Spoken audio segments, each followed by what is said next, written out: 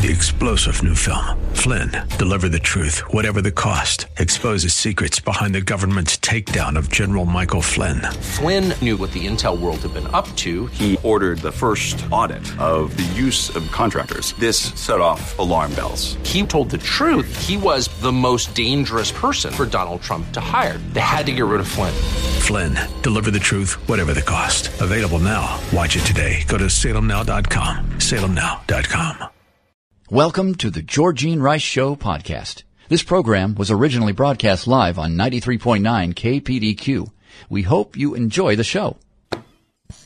Well, good afternoon and welcome to the Friday edition of the Georgene Rice Show, the first Friday of 2018. Feels kind of like the last Friday of 2017. Although the calendar's different.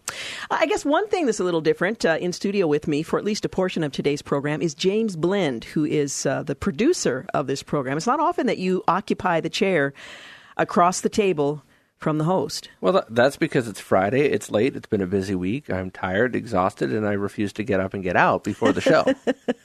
Well, there is that. So. Also, Clark Hilton is engineering today's program, and as is typically the case, at some point he's going to weigh in as well. We're going to get into a thorny subject involving Oregonians here in just a moment. But before we get to that, let me ask you, James, any New Year's resolution? I say New Year's. It's not New Year's, it's New Year resolutions. I mean, I guess it could be New Year's if you put the apostrophe there to make it possessive, but that's beside the point.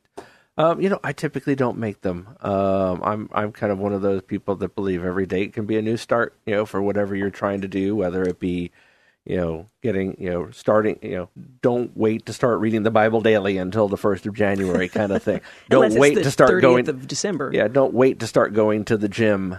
On January 1st. Or why are you looking at me when you say that? Because we're having a conversation and we're making eye contact. Would you rather I made distant eye contact with no one in particular looking out the glass window across our palatial parking lot? Yes. Hey, James. Yes, I would. Yes, James, Clark. Ask her when she's going to use that treadmill that's in her office. You mean, or as I call it, the dust gathering experiment? Yeah, that's the one. Okay, let's just clarify for a moment. You can't use that excuse anymore. We're done with this. I purchased a treadmill for my office. When? It wasn't in there. About a year ago. No, it's about only a year ago. only been a couple of months. It was actually right after the Christmas break last year. No, it wasn't. It was much later than that. Yeah. But anyway. Okay, maybe February. It wasn't in my office set up 10 minutes, not 10 minutes. And Clark came Couple in days. to admire the treadmill, and he broke it. Okay, what he broke was a part that has nothing to do with its functioning. But nonetheless... It was the off button that I broke. He broke So in it. other words, it would mean she'd have to use it more? No, Probably. He broke it. So I contacted the manufacturer. That part of the story I didn't know. Okay. This is good. I contacted the manufacturer, and in addition to the part that he broke, there was also another part that was, there were two feet that were for the same side. There needed to be a foot on one of each side. So much like Daniel Day-Lewis or whatever, it had two left feet. Right. How interesting that you never told me about this part. This part I knew of. This is Clark, this is the half of the story I knew. Anywho, so we I need to contacted get together the more often, Clark. Let's do lunch next week. I think so. And I'm said, open.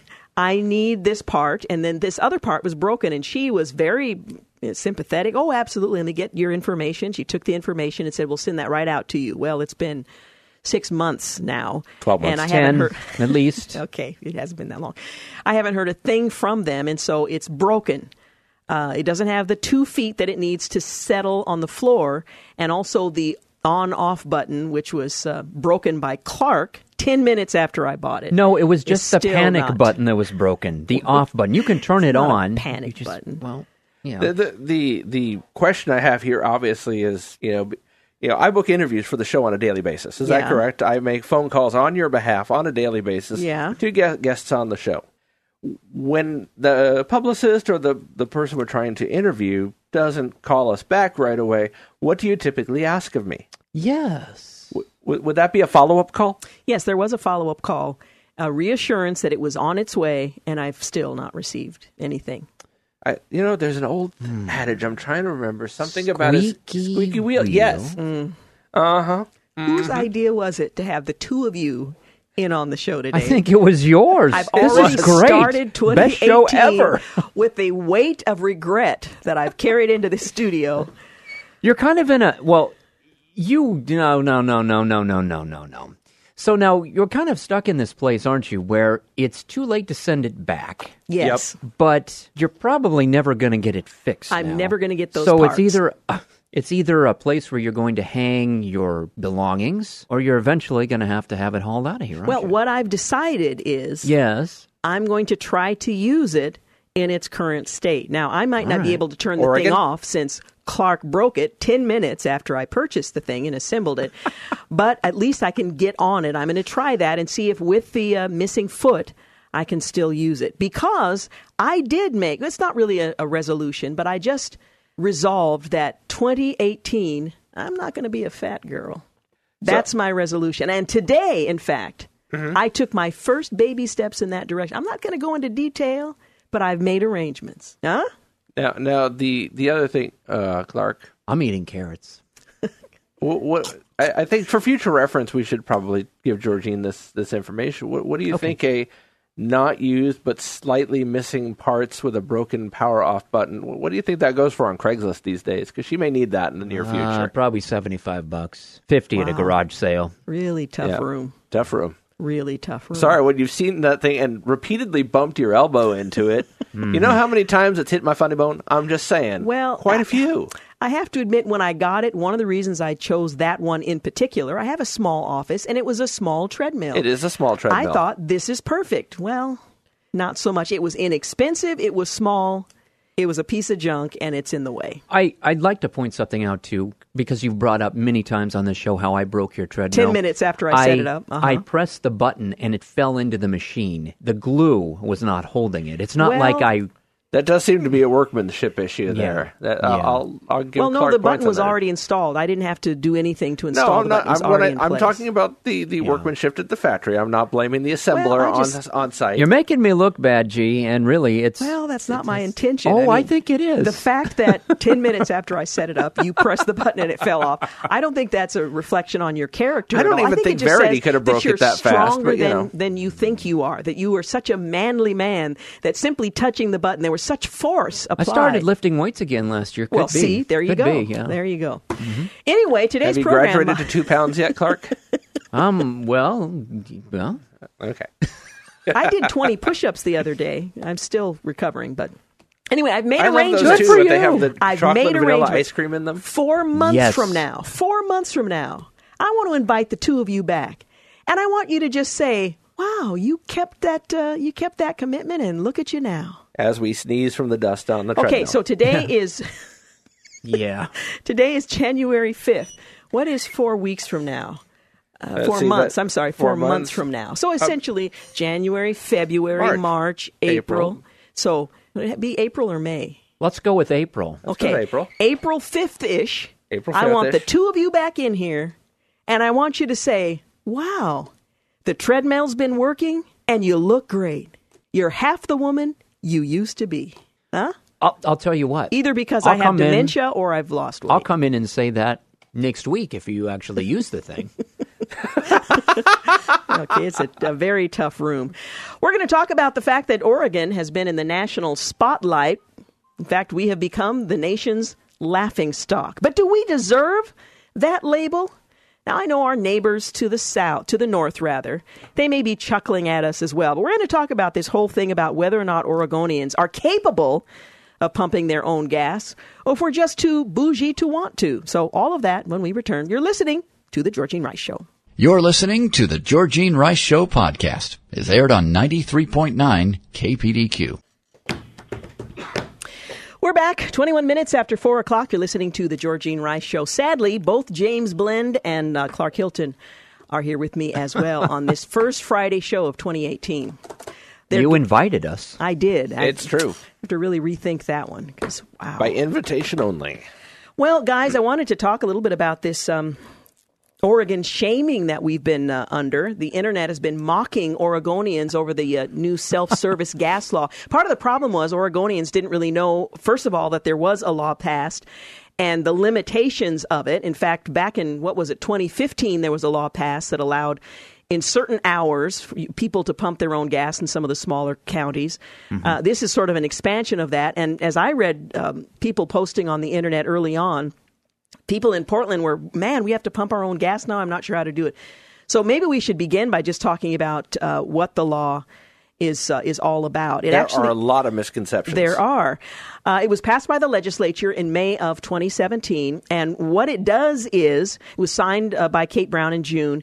It allows Oregon counties with fewer than 40,000 residents to pump their own gas now 24 hours a day. Now, before the law that in 2016, that allowed during certain hours. You know, it's hard in a rural area to keep staff 24 hours a day or during the working hours, so it allowed people to pump their own gas under some limited circumstances. This just expands it. So it really has an impact on a very small percentage of Oregonians. What did you tell me earlier? Something like 7%, James? Yeah, it's something like that. It's and there's a county map. I think it's 13 counties total, and none of them are really anywhere of near populated areas. There are a couple that are on the coast, but most of them are like the southern, eastern, basically east of Medford. You know, a couple hundred miles east. Harney County, things like that. Yeah, and a lot of the stations within those areas say we're still going to provide attendants to pump the gas. So it's optional for them, and a lot of them are saying, yeah, we're going to keep doing what we've always done.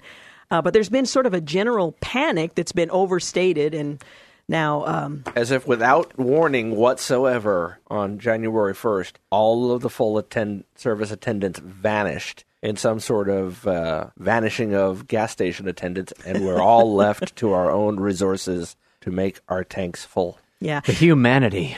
Uh-huh. Well, it all started with a Facebook post by a Medford news station. By the way, Medford, I don't think there are any counties in Medford that actually qualify. There are not. Anyway, the post went viral as the internet decided to have some fun with Oregonians and our response to the thought of pumping our own gas. It begs the question that has been asked in Oregon many, many times, should we pump our own gas? And Oregonians have resoundingly said time and time again, with the exception of these rural areas, no, we want to have attendants. There are good reasons for that. About 10,000 people find their employment at gas stations. A lot of people just don't want to do it. So we've answered that question over and over again, but I'll ask it in the context of this latest series of events. Would you prefer to pump your own gas? You know, the thing too, if I'm not mistaken, I believe New Jersey is still the only other state in the entire country that restricts self-service gas. It's one of those things that I feel like is right up there with the sales tax, and don't touch this territory. For me personally, I've only lived in Oregon the last 10 years or so. I never had a problem with pumping my own gas when I lived in Washington. Didn't have to pump my own gas. I was too young to do so when I lived in New York.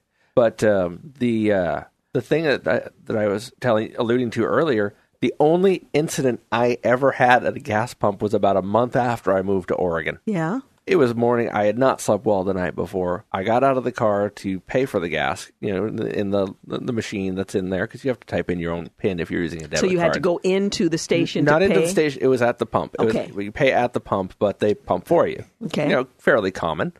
And so I paid for it, got back in my car. The guy had already started the pump and had walked away, so I didn't, no one in my peripheral vision. Brain clicked, oh, you're done. I turned the car key and drive off. Oh, my. Oh, no. With the hose still in my car. The hose was still in the car when... And on. I mean, did you pull it off the tank? It didn't come off the tank. Oh. I didn't come off that. And of course, that's when the guy came running back, and I was like, hey! I was so mortified that it was the closest gas station to my apartment at the time.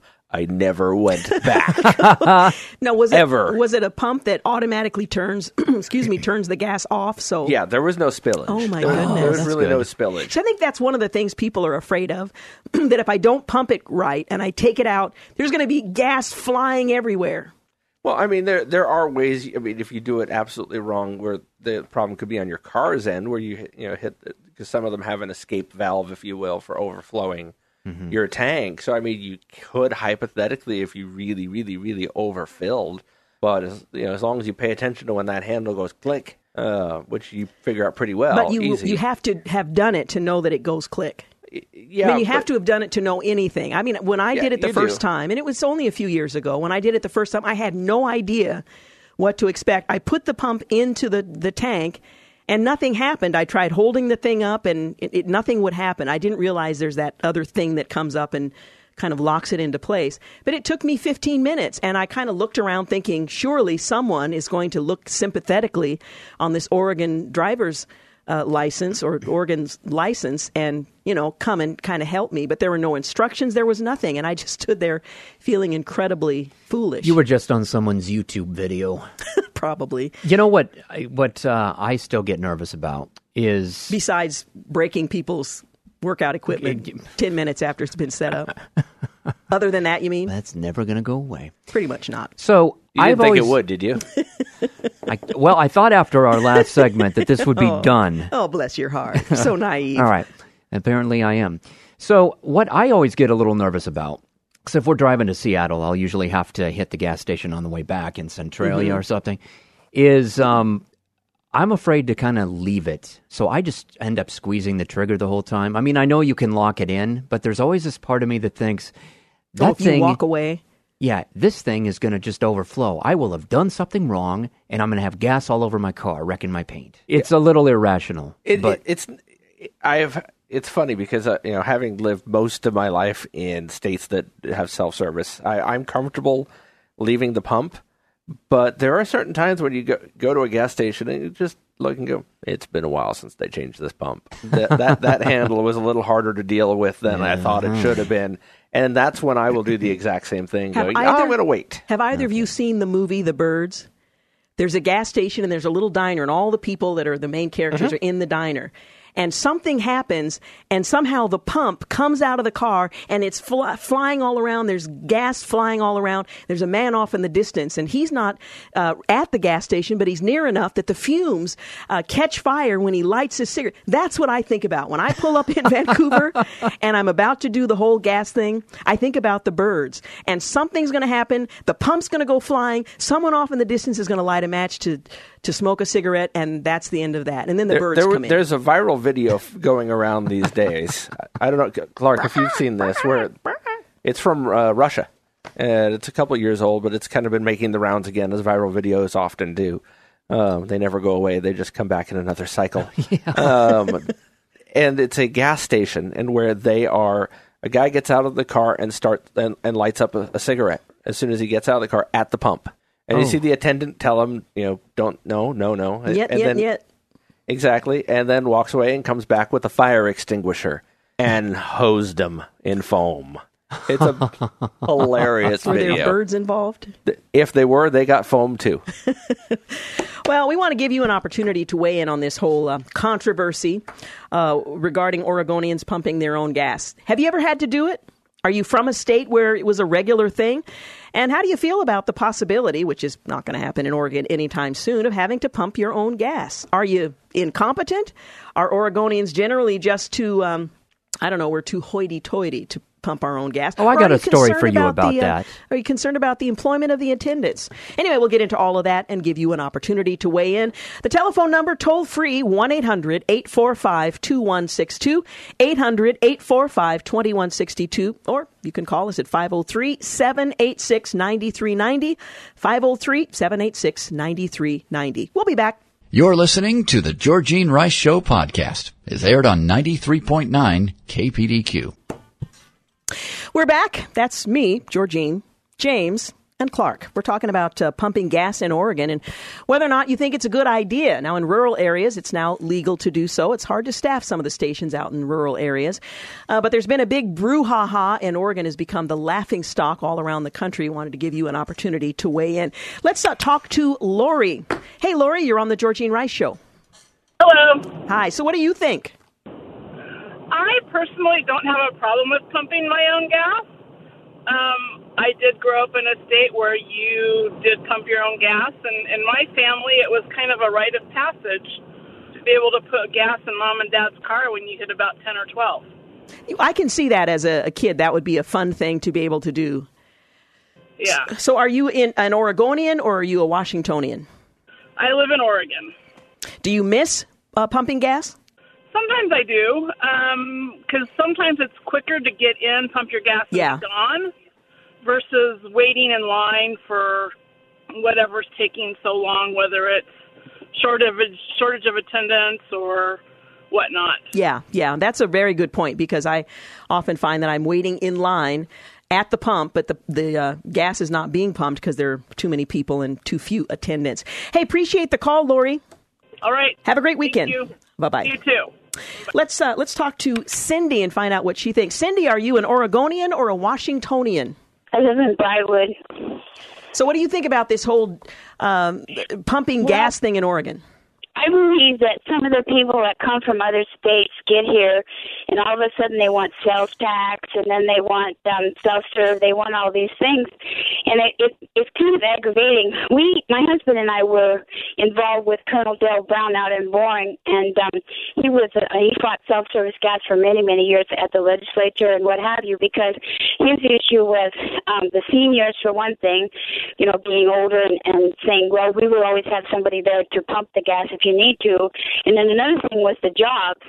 And when I was involved in it, we got to talk to people up in Washington because we were advocates for the, no self-serve. And they said that they wished so bad that they could go back to that, because the entry-level jobs ended up going away, like 50,000 jobs they lost when they decided that they were going to do that.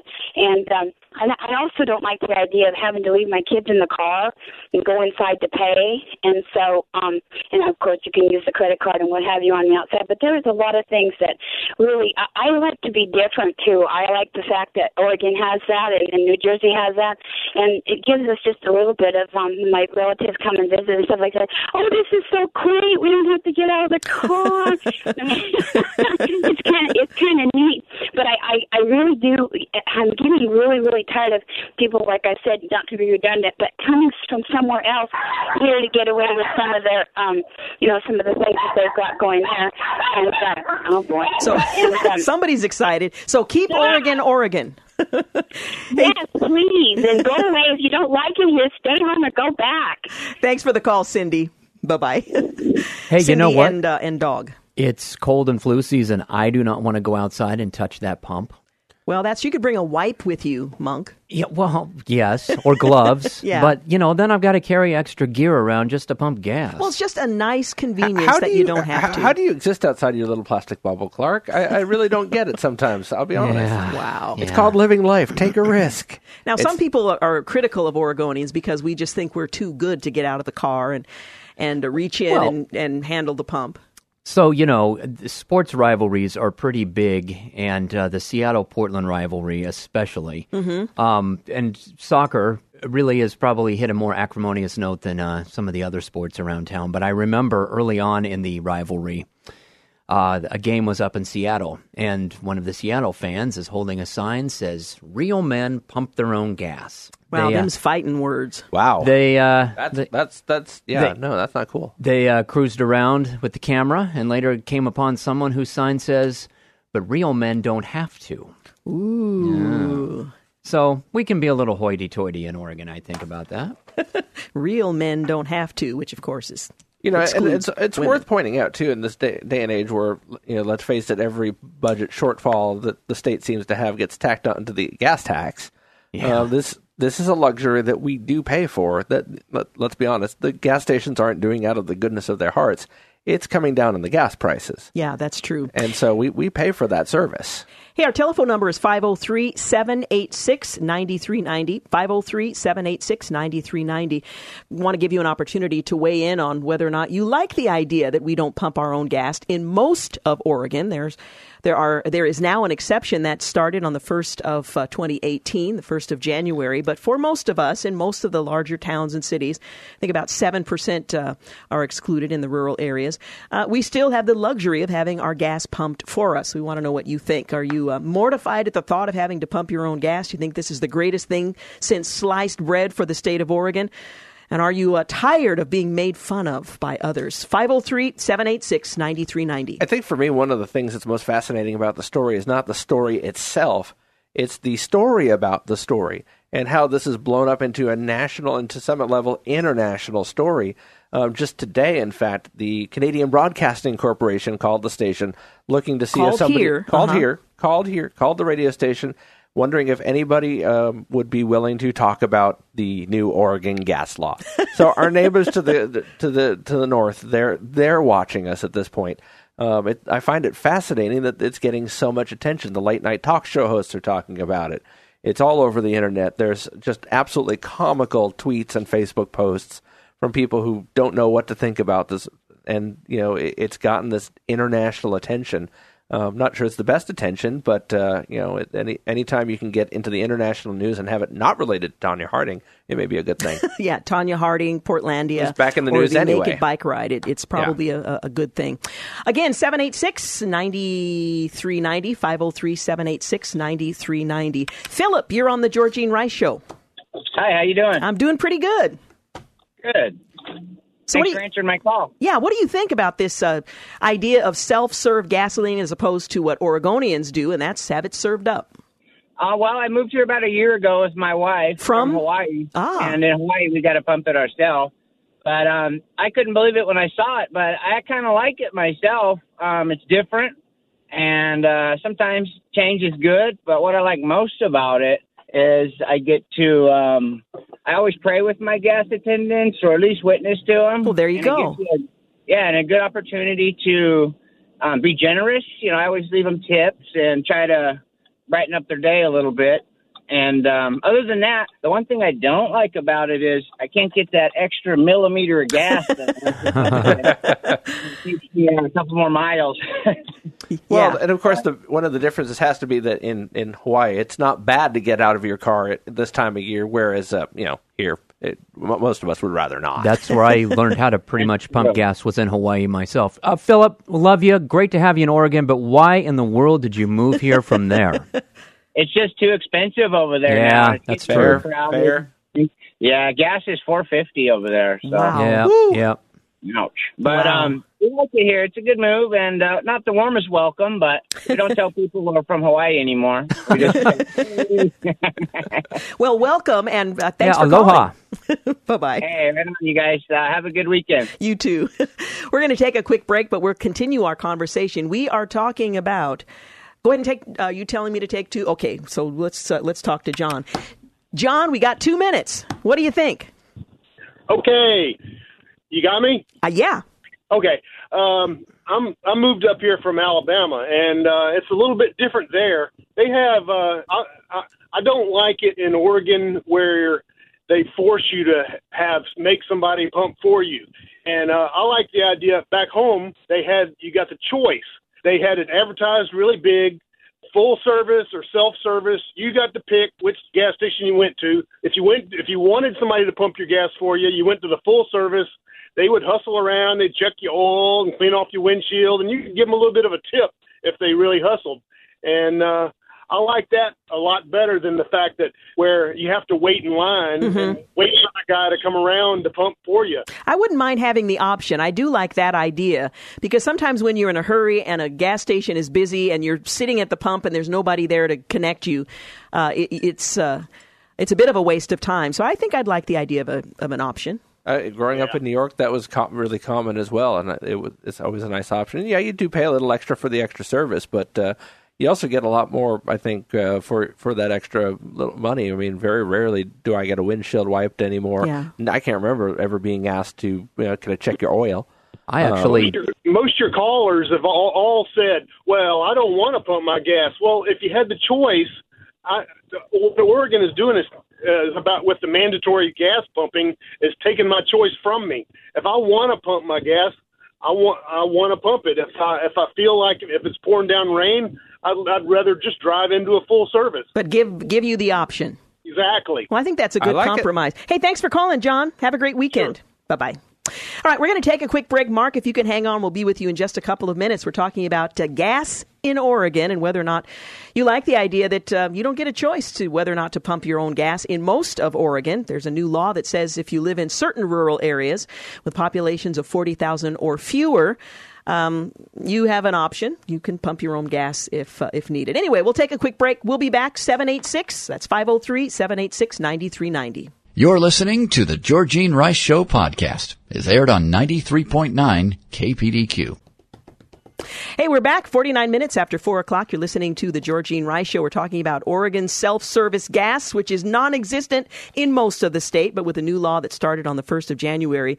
In some rural areas with populations of 40,000 or fewer, you can pump your gas sometimes. So we're asking you whether or not you support Oregon's law that says in most of the state, you have to have it pumped for you. 503-786-9390 in Portland, 503-786-9390. Mark, you're on the Georgene Rice Show. Hello, Georgene. Hi, Mark. Born and bred here in Oregon. Mm-hmm. I still believe in full service, where they do your windows, they check your oil, yeah, and all that stuff. And we've gone away from that, and now they're talking self-service. We're uniquely Oregon. We don't pump our own gas, and we don't have sales tax. And all these people that don't like it, that have moved in here from other states, well, they can just move back home. It's those foreigners moving in here. That's the problem.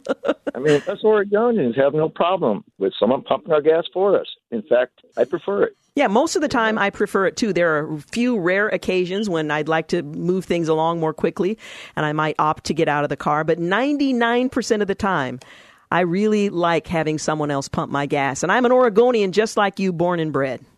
The only time I want someone to pump my own gas is if I'm on a motorcycle, and I don't own a motorcycle, so. Well, there you go. Hey, thanks, Mark, and have a great weekend. You too. Bye-bye. Yeah, and I'd get out of my car and pump every time if I lived in Hawaii like the previous caller. Because, that's wind blowing through my hair, 80-degree day. I'll get out of my car every time. You showed me during the break. What is it, a meme? Yeah, just a video meme from a movie clip that... has a bunch of people basically spraying gasoline in the air out of a gasoline pump, and the caption is how they pump gas in Oregon. And I've shared it to the Georgene Rice Show Facebook page. So. They're wielding the pump over the nozzle over their heads. There's gas flying everywhere. I just want to interject something. When some of our callers have talked about wanting full service and all that, which, has included, checking the oil and doing the windshield. The windshield happens so infrequently now that I actually thank people for doing it. Yeah. Oh, I do too. I mean, and it used to be, it kind of faded out if you if you pull in, you went, hey, I want $10 worth, or I want $5 worth, back when $5 of gas was meaningful. Yeah. They would still do your windshield. Eventually they didn't. They would only do it on a fill-up, and now it...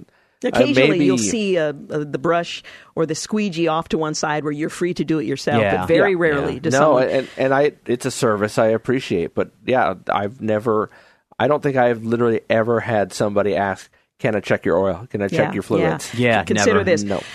Listeners of a certain age remember gas station attendants fondly, while millennials and even many in Generation X and the rest of the country outside New Jersey and Oregon may be wondering what you're talking about. We've always pumped our own gas. Well, folks in Oregon were quite slow on the uptake, prohibiting self-service stations in the name of safety and the environment. And now that the law's been mildly amended, and that's all that's been done, it's been mildly amended, many residents are losing their minds. Well, that's not really the case. Although some of the early responses to the Facebook post from Medford were a little, I'm afraid of, blowing myself up. And the other thing it does seem a little dramatic. Yeah, a lot of those posts, or at least some of them, were not real posts. There's, for example, one guy that posted everywhere that this discussion was taking place, and it wasn't a real post. So there are a lot of people who are just kind of tongue-in-cheek, or they're trying to be sarcastic. So not everything that is purported to represent the views of Oregonians represents the rank-and-file Oregonian who's the other thing in line too is waiting for their gas to be pumped. We talk about people moving to the state. And you think about the place where this law has been expanded, they're not really hotbeds of California imports and I think in those particular towns. I mean, they're mostly coming to Portland. Yeah, it's important to point out that this is the result of folks in those rural communities who couldn't always get gas at certain times of the day or night, and they asked for this adjustment to the law in their area. So you're right, it's not really a... And I don't think Portland would go for this ever. Yeah, and a quick note, we did get a caller who asked if this is going into effect in Portland, and it's no. The county's too big. Portland, Beaverton, Salem, Eugene. 40,000 people. Yeah. If your county has more than 40,000 people, and I think almost all in Northwest Oregon, which we are part of, Northwest quadrant of the state, all save 2 at the coast. do not qualify for this. I think we're kind of looking at everything east of Bend, generally, aren't we? Generally, yes. Bend is too big. And even in those areas, a lot of the gas stations said, look, we're going to continue doing what we've always done. So it's not going to have that much of an impact. It is there. mostly southeast Oregon and eastern Oregon that is affected by this. Like I said, there's maybe 2 counties within an hour and a half of here to 2 hours from here that are affected. That's the closest.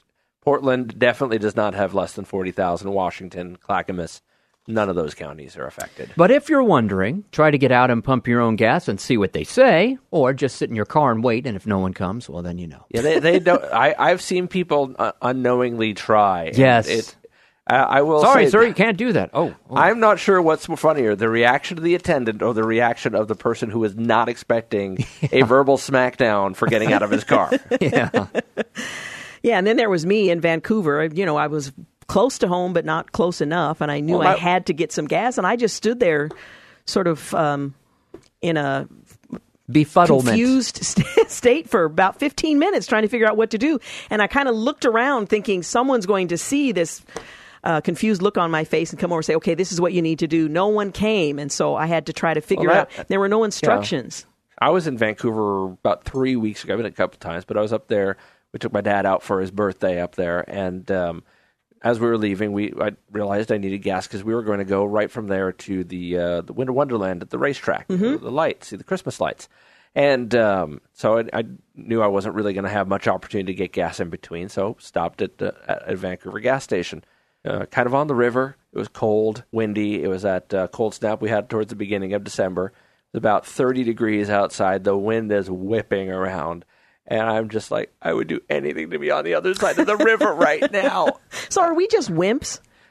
In that scenario, I was definitely a wimp. I know that you have declared yourself to be an indoor pet, so I am get an indoor that. pet in an outdoor world. But for the rest of us, I don't know. And it's raining, and it's sideways raining, and it's cold and windy. Hey, I'm not going to apologize. I don't want to do it. Well, there you have it. It's okay. Real men don't have to. Yeah, real men don't have to. I'm not going to feel guilty about having someone else pump my gas. I don't feel guilty about it, but...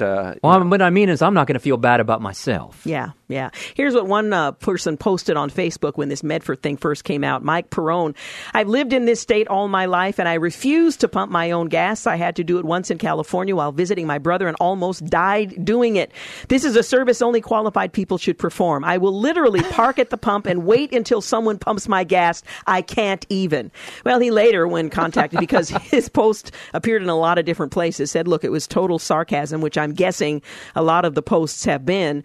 People saying that they're afraid to do it, that their lives would be in danger, they don't like to smell like gas and all those kinds of things. But Oregonians like the idea that we don't have to pump our own gas. It does make us unique, along with New Jersey. And as far as I can tell, we're not going to change anything anytime soon. But if you'd like to weigh in on whether or not you think you'd like to pump your own gas, you've done it, you've had trouble doing it, or you're from another area and say, look, come on, Oregonians, let's get it together. Give us a call at 503-786-9390, 503-786-9390, and weigh in. And actually, I'd love to hear from someone that says, hey, you guys, there's something wrong with you. Pumping your own gas is great.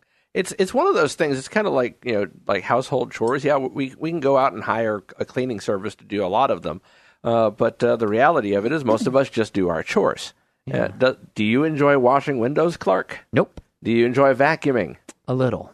Okay, actually, that really doesn't surprise me, to be honest. But you get what I'm saying? Just a little. Yes. In general, dusting, not really, No, I don't like that. And what do you think about that motorized vacuum thing? It's a little flat thing. Oh, the Roomba. The Roomba, or the we various had one versions of those. of it. Unfortunately, it passed on to robot vacuum heaven, which doesn't exist and certainly isn't theological.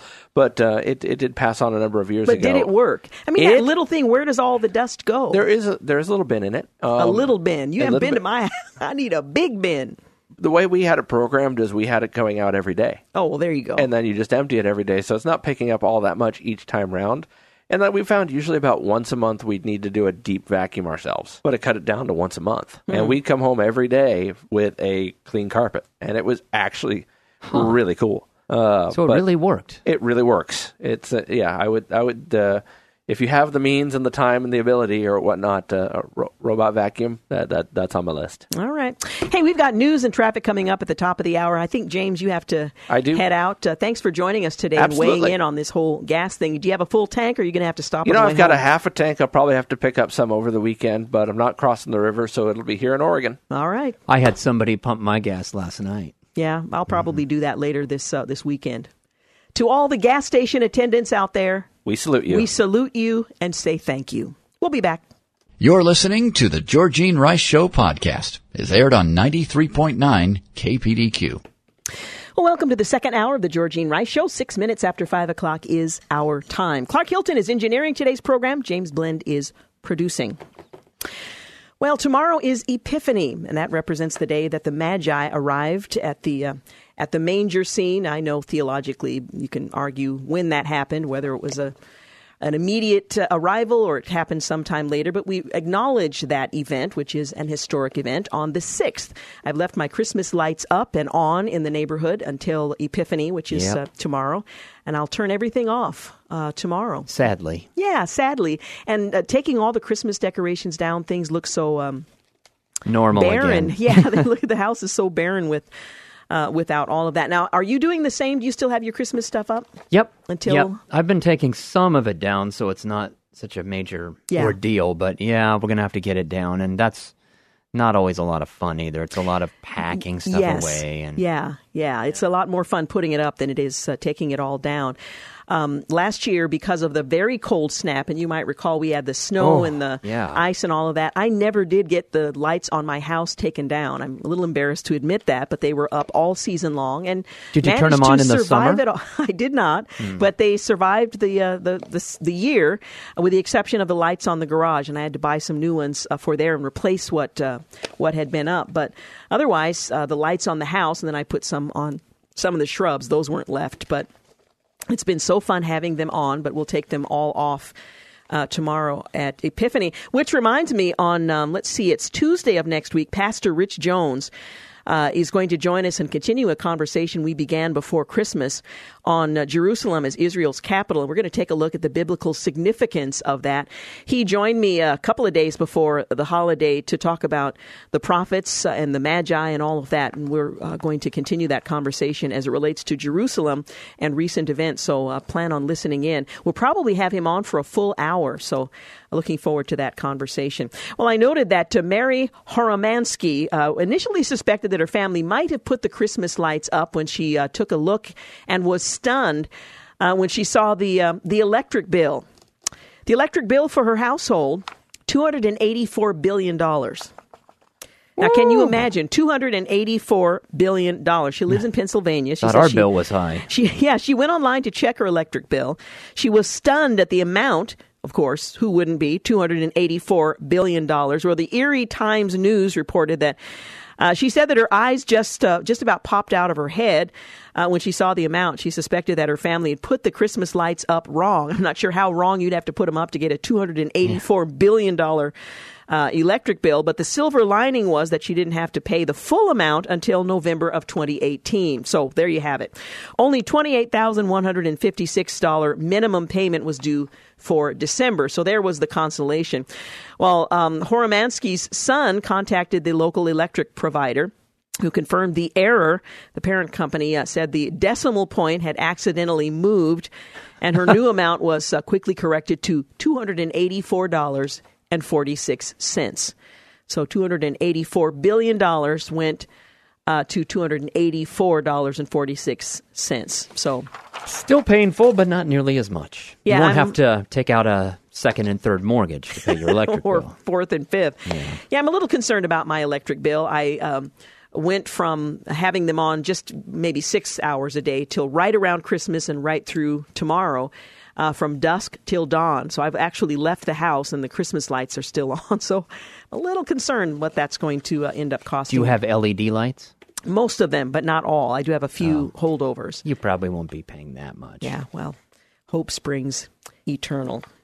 Well, you know, in much of the country, the eastern part of the country, there's a lot of snow. What are they calling it? It's not a bomb. It's a A cyclobomb or something?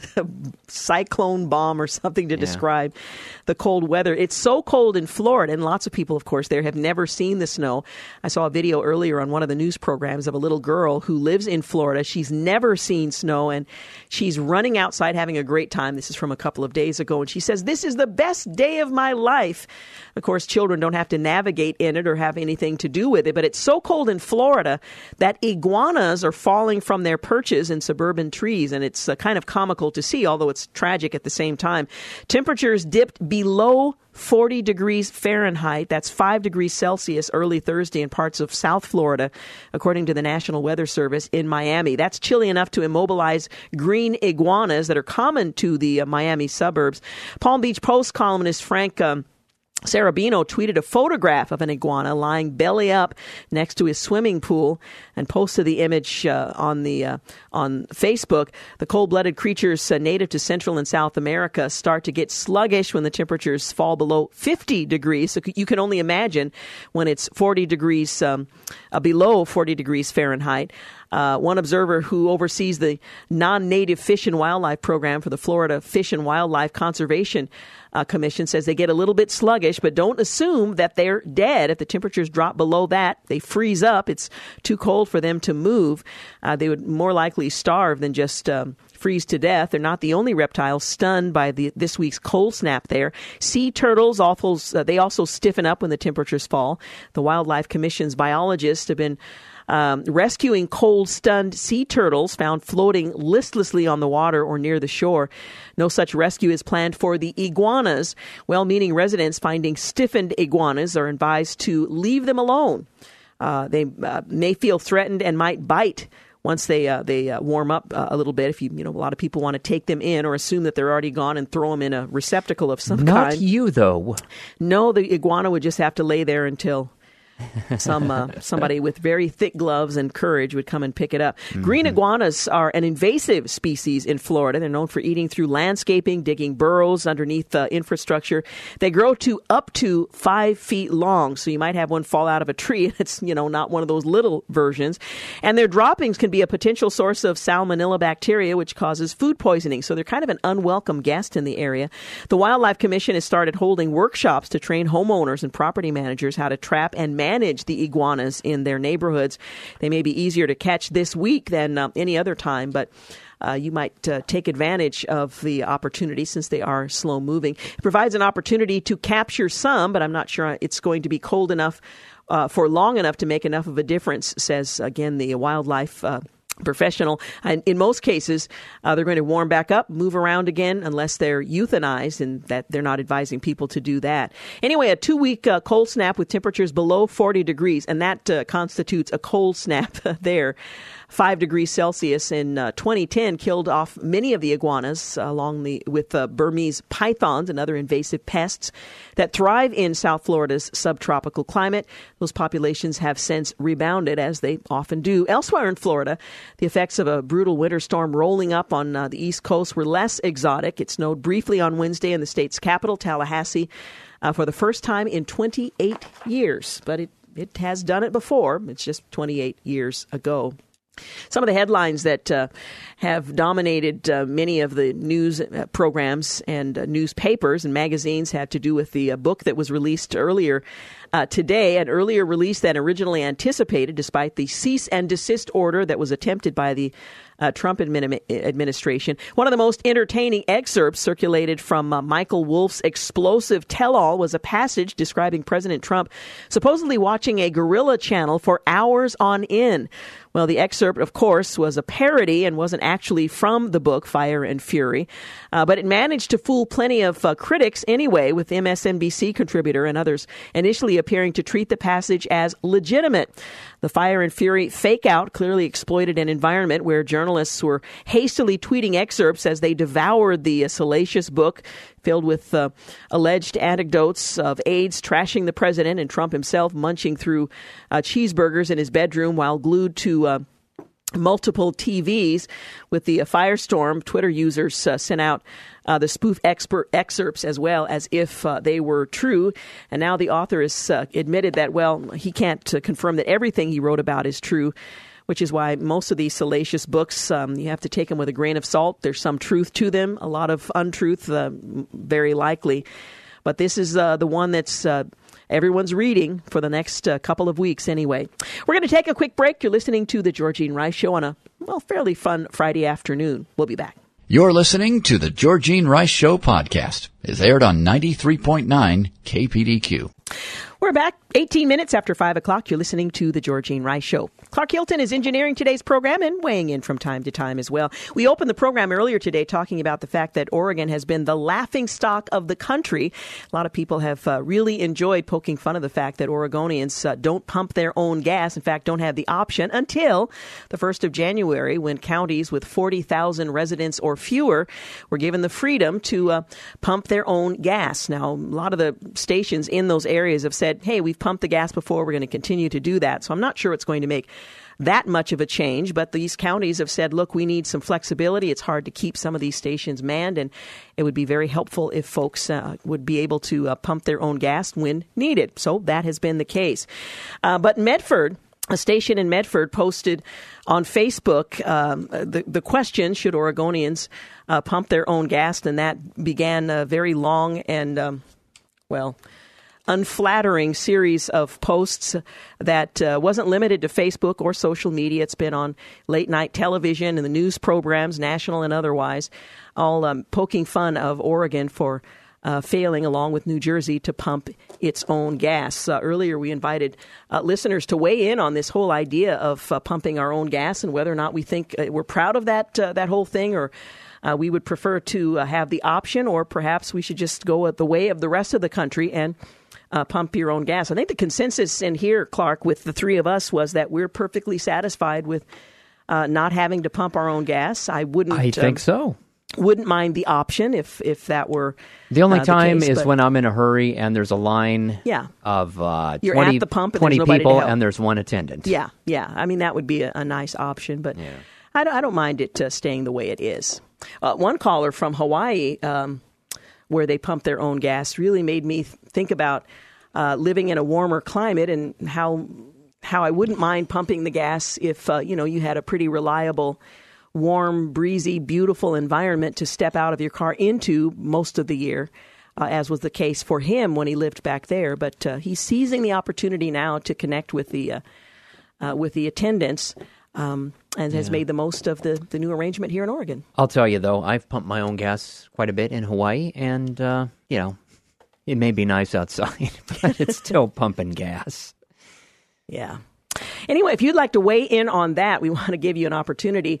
I think the consensus was, we're Oregonians, this is how we do it, with a few who said, I wouldn't mind pumping my own gas, or at least having the option to do so. 786-9390. The number is 503-786-9390. Do you mind being the laughingstock of the country? Oregon once again distinguishing itself as being, other. 503-786-9390. Or if you have a pump your own gas story to tell, we've shared some of ours, a little embarrassing efforts to pump the gas, at least when you do it for the first time or two. And I admitted that I stood at a gas station in Vancouver, or just outside of Vancouver, completely unsure of what to do. I mean, I know the nozzle goes into the car, but I didn't know how to get it started. There was no one there to tell me, and I was baffled for about 15 minutes before I finally sort of figured it out. I couldn't figure out how to pay for it. There were no posted instructions at that time, so it was a bit of an embarrassment. Fortunately, I didn't appear on social media, to my knowledge, and so my humiliation was private until this moment in which I've confessed it. But anyway, if you have a story to tell about pumping gas in Oregon, or for that matter, elsewhere, 503-786-9390, 503-786-9390. Well, at the end of a year, and the beginning of a new one, there are always efforts to try to sort of clean things up. And there are words that have been banned for the new year. One of them is not a word, but a phrase, fake news. Yeah, good luck getting rid of that one. Another is the Trumpian Twitter typo, kofefe, which was all the rage for about a minute or two. Oh, it went on longer than that. Well, just a figure of speech. Anyway, here's what one one writer put it kind of using some of these phrases. Would a story that unpacks a list of tiresome words and phrases be impactful, which is one of my least favorite words? It's not really a word, impactful.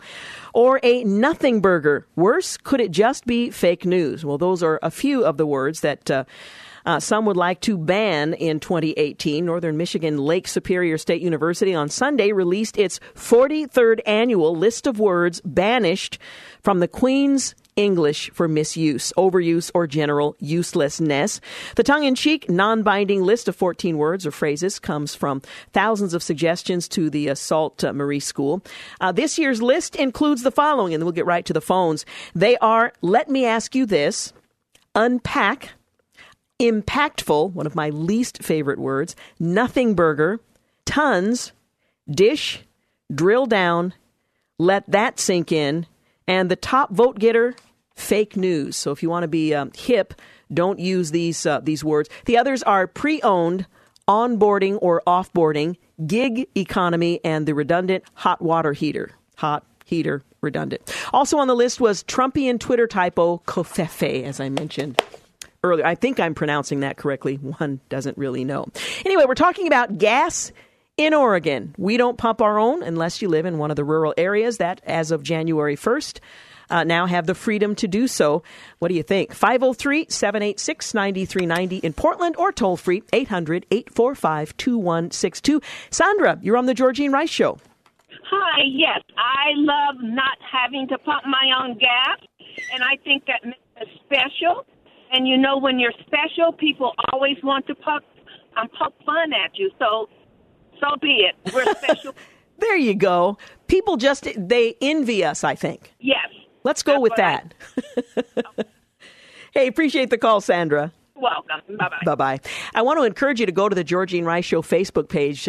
James posted a video from a movie in which it's supposed to be actual footage of Oregonians pumping their own gas. It's hilarious. I actually laughed out loud. Jeremiah, you're on the Georgene Rice Show. Hello, this is Jeremiah. Okay. What do you think? I got part of the name in there when you talked about it. Okay.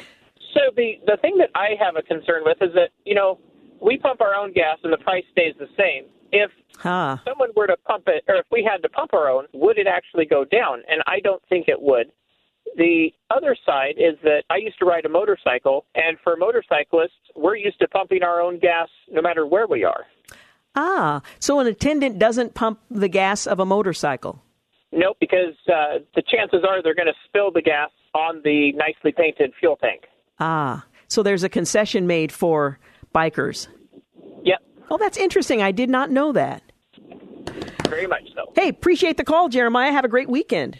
You as well. Thank you, Georgene. Bye-bye. Now, you look like you wanted to weigh in on that car. I think he's right. I don't think the prices go down at all.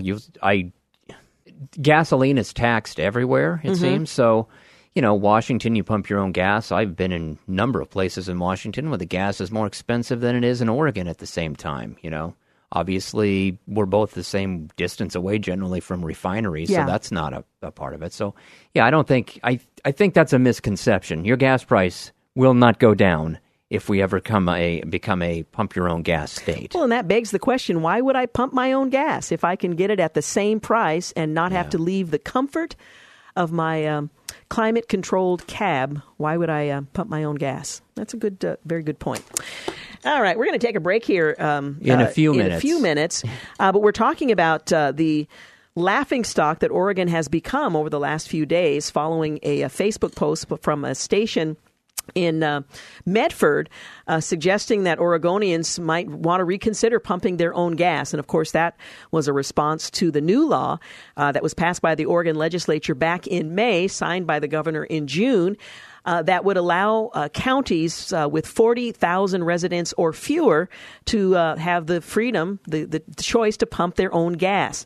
Part of the reason is it's difficult in some of these rural areas to staff a station, full time. And so while some of the station owners said that we're going to continue to provide the service to our customers in other areas, it's an absolute necessity if you're out in the middle of, I don't want to say nowhere because it is somewhere, and there's no one to staff the station, you still can get the gas that you might need. Anyway, asking whether or not you are proud of the fact that Oregon, for the most part, does not allow you to pump your own gas. If you like the choice, as some listeners suggested they would prefer, or if we just are, as the earlier caller pointed out, we are special and we are the envy of the rest of the country, we and New Jersey. 503-786-9390, 503-786-9390, or toll free 1-800-845-2162. Well, scientists, and I know this is the time of the year that a lot of people are making New Year's resolutions. Scientists have come up with something that might be helpful to you. We'll get into that a little bit later in the program. Bonnie, you're on the Georgene Rice Show. Hi, thanks for having me. Yeah. So what do you think? People seem to forget that we voted in. We don't want to pump our own gas. We voted for that before. Why would we change it now? Do you want your daughter or daughter-in-law with their 3 children in the car out pumping gas, or your mother out pumping gas in the weather? I don't. Well, you're absolutely right. Oregonians have said many times we do not want to pump our own gas. Now, this exception that's been made was the result of some rural areas saying, look, it's really tough to man our stations at all hours. It would be helpful to us. So it's an exception under extraordinary circumstances. But Oregonians have said, no, we like our current arrangement. So you're right. Why change it? There's no clamor for the populated areas to have any change at all. Well, I have to agree with that. Thanks so much for having me. Hey, thanks, Bonnie. Bye-bye. Let's try to get Maria in before we go to break. Good afternoon, Maria. You're on the Georgene Rice Show. Hi there. Hi. I just wanted to say that I love not having to pump my own gas. Hello? Yeah, go ahead. Yes, I just wanted to say that I love not having to pump my own gas. Well, I think you're in good company in Oregon. I think most of us would say that that's the case for us as well. Yes, we've traveled as a family to California, and we've been stuck in the middle of the night, pouring rain, and having to get off and pump gas. So, that's one of the good benefits that we have here in Oregon, and I wouldn't like to lose that. It's a nice luxury and convenience that we enjoy while others do not. Yes. Hey, thank you, Maria. I agree. Have a great weekend. Bye-bye.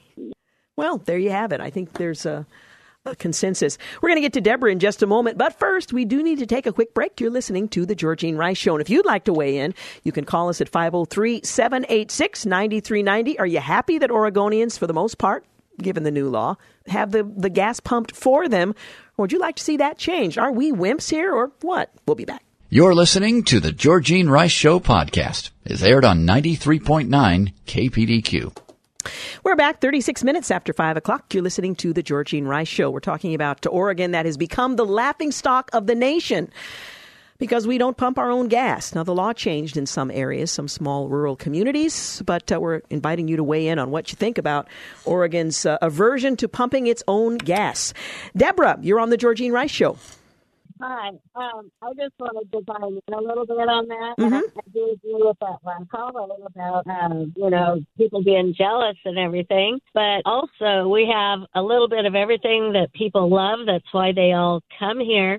And in the last 20 years, we've seen a lot of changes here in Oregon that have been acceptable, whether we do accept it or not. But I am an Oregon-born person. And with that being said, I also am a professional. And in those days, when I was growing up, that was an honor to be a gas pumper. And people took pride in that. Everybody took pride in their jobs. And to me, I see that as a professional, that those gas pumpers do take pride. They know the safety. They know the precautions. They know their MSDS labeling. They also have their own training that they have to go through to be safe. And not all of us general public, we don't really know those precautions because we've never had to deal with that here. And that's people's jobs. And once we stop doing that, that's going to be a lot of people in the unemployment line again. Now, some of the folks who live outside of Oregon are just laughing at the idea that we have to be careful and take safety precautions because they're doing it all the time. What do you say to folks who think, well, you're just naive about what's required to pump gas? No, it has nothing to do with that. It has to do with those people, like I said, they take pride in what they're doing. That's their job. It's not that we're afraid. It's not that we care if we get a spill on our shoe or, smell like gas. It has nothing to do with that. It has to do with a professional job. Well, there you go. Yeah.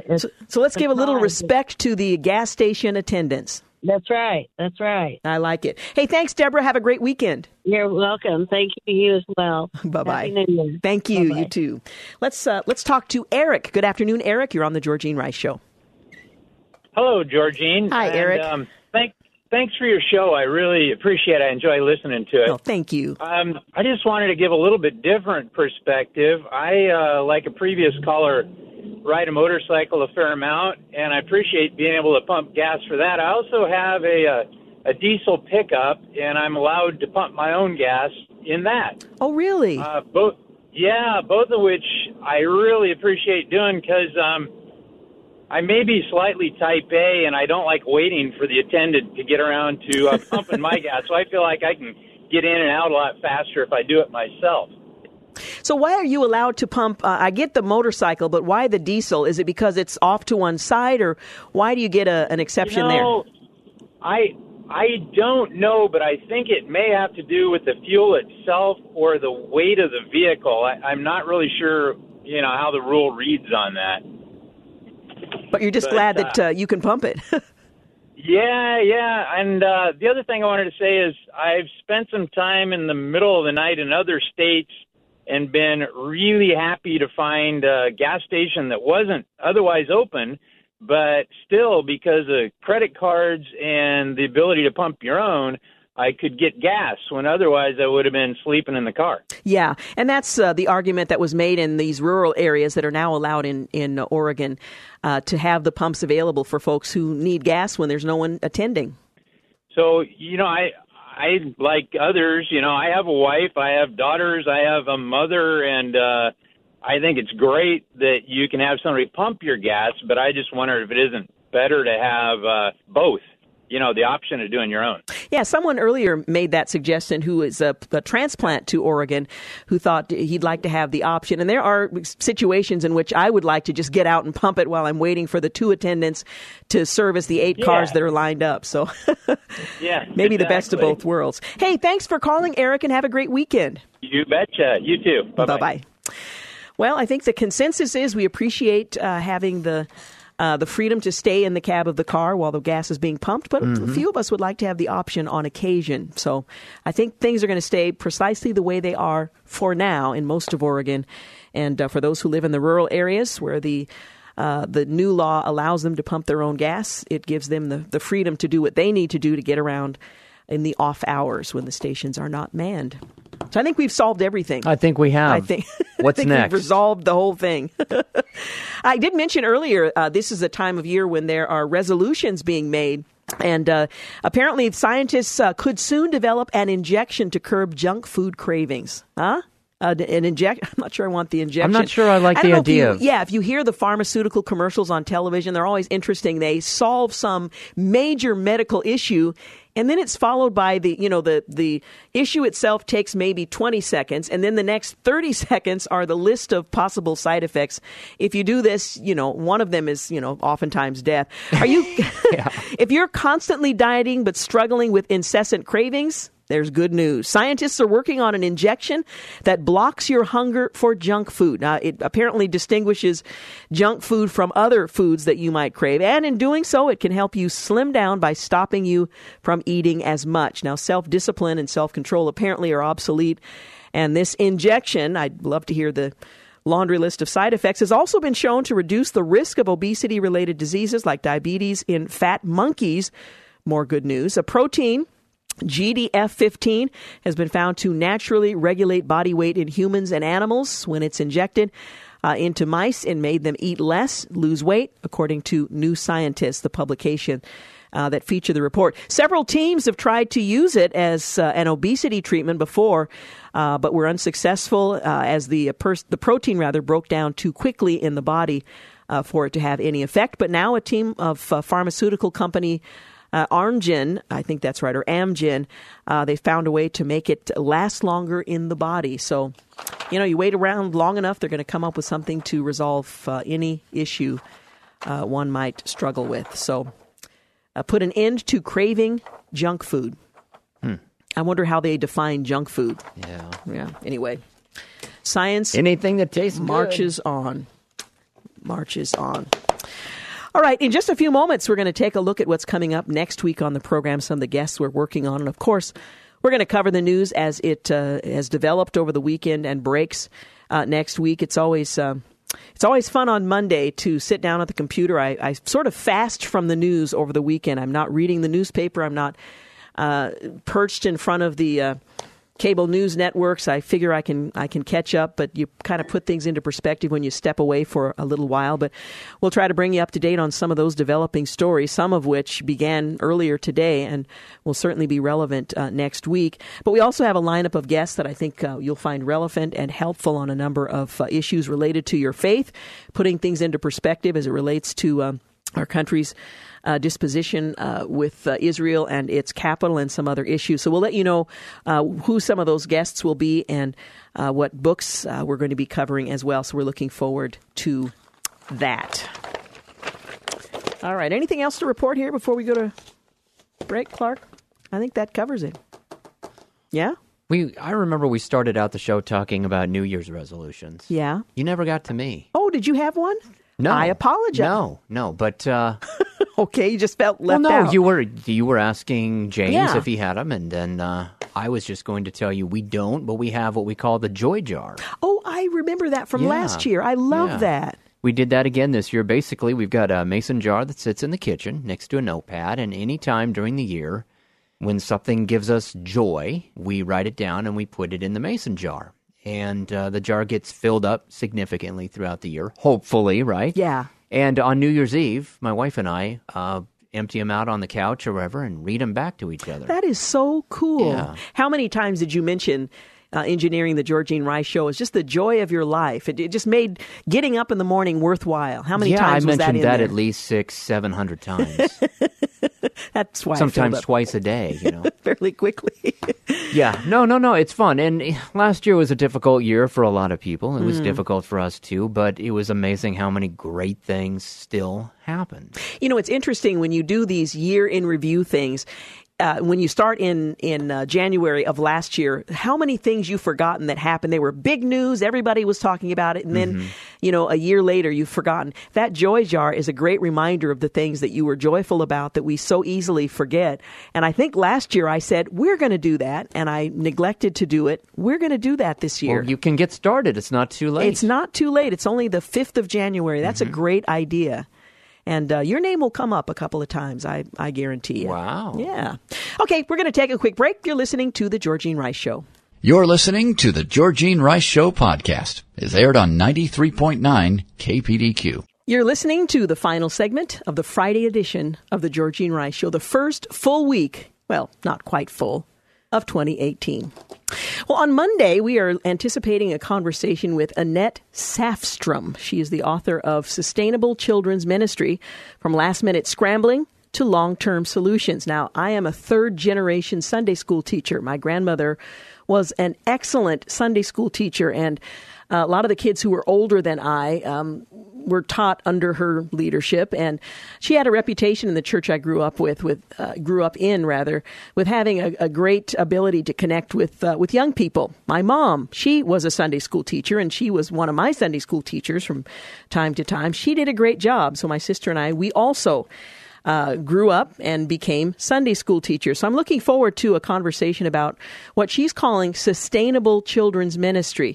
I remember the last minute scrambling, and I was pretty young when I began teaching Sunday school, but long-term solutions and planning is going to be the subject of our conversation. So those of you who are committed to ministering to children, this will be a great opportunity for you to hear more about that. And of course, we'll cover the day's events as the news unfolds. And my guess is, given some of the news stories that developed today, there's going to be a lot to talk about on Monday, God help us. On Tuesday, we're going to talk with Pastor Rich Jones. We're really continuing a conversation that began just before Christmas. He and I had a discussion on some of the elements of the Magi who were a part of the Christmas story, where they fit into all of that, and also the prophets that foretold of the events of the coming of the Messiah, the birth of Christ. So we're going to continue our conversation on another element that came up in the course of that conversation, and that is the biblical significance of Jerusalem as Israel's capital.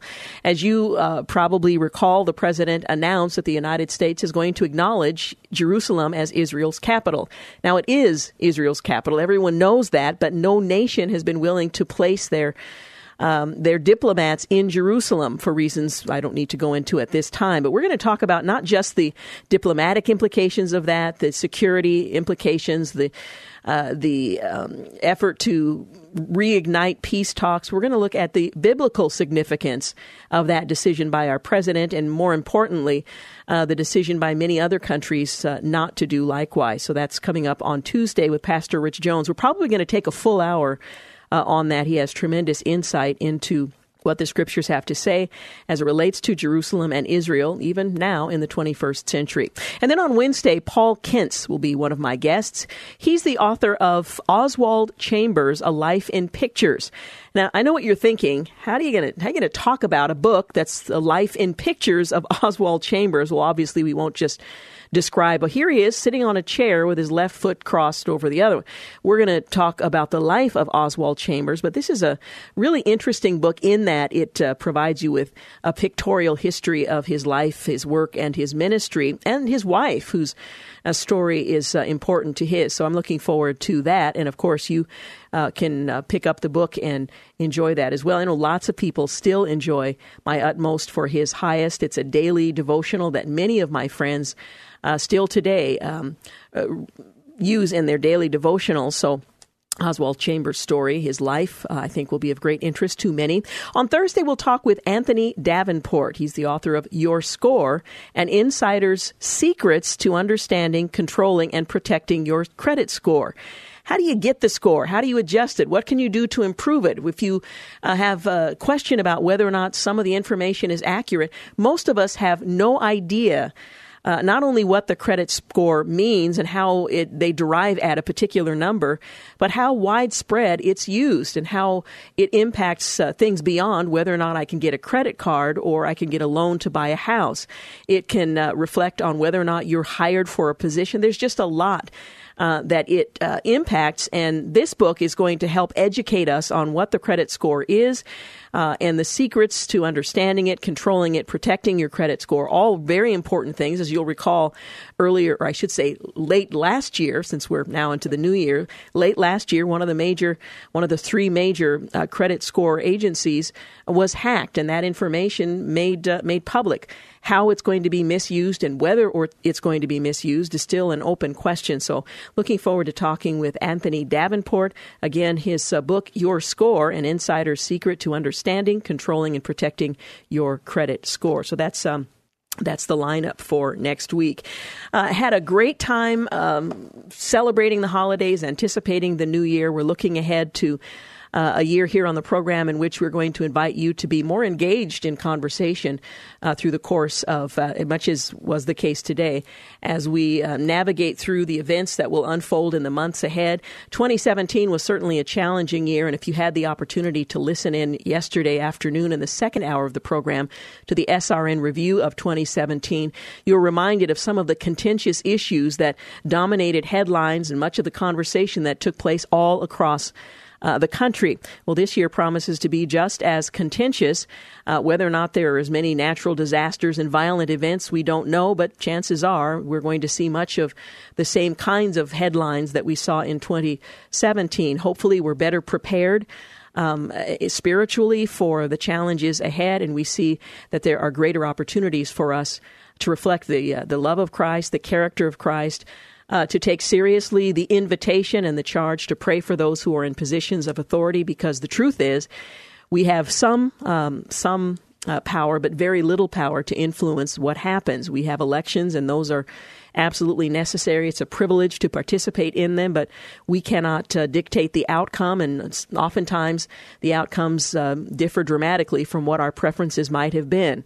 But even in those circumstances, we're called upon to pray for those in positions of authority and trust that God will intervene as he often does in the affairs of men. So looking forward to 2018, another year of excitement, and we're going to be focusing on many of the stories behind the headlines, not just in terms of political developments, but how God is at work in places here in this country and abroad where it's not expected, where you don't see perhaps what's happening, but it's a reminder that God is sovereign and we can trust him even when things are a bit confusing from our vantage point. So looking forward to a great year and hearing you throughout the year weigh in on some of these important issues. So hope you will plan to join us.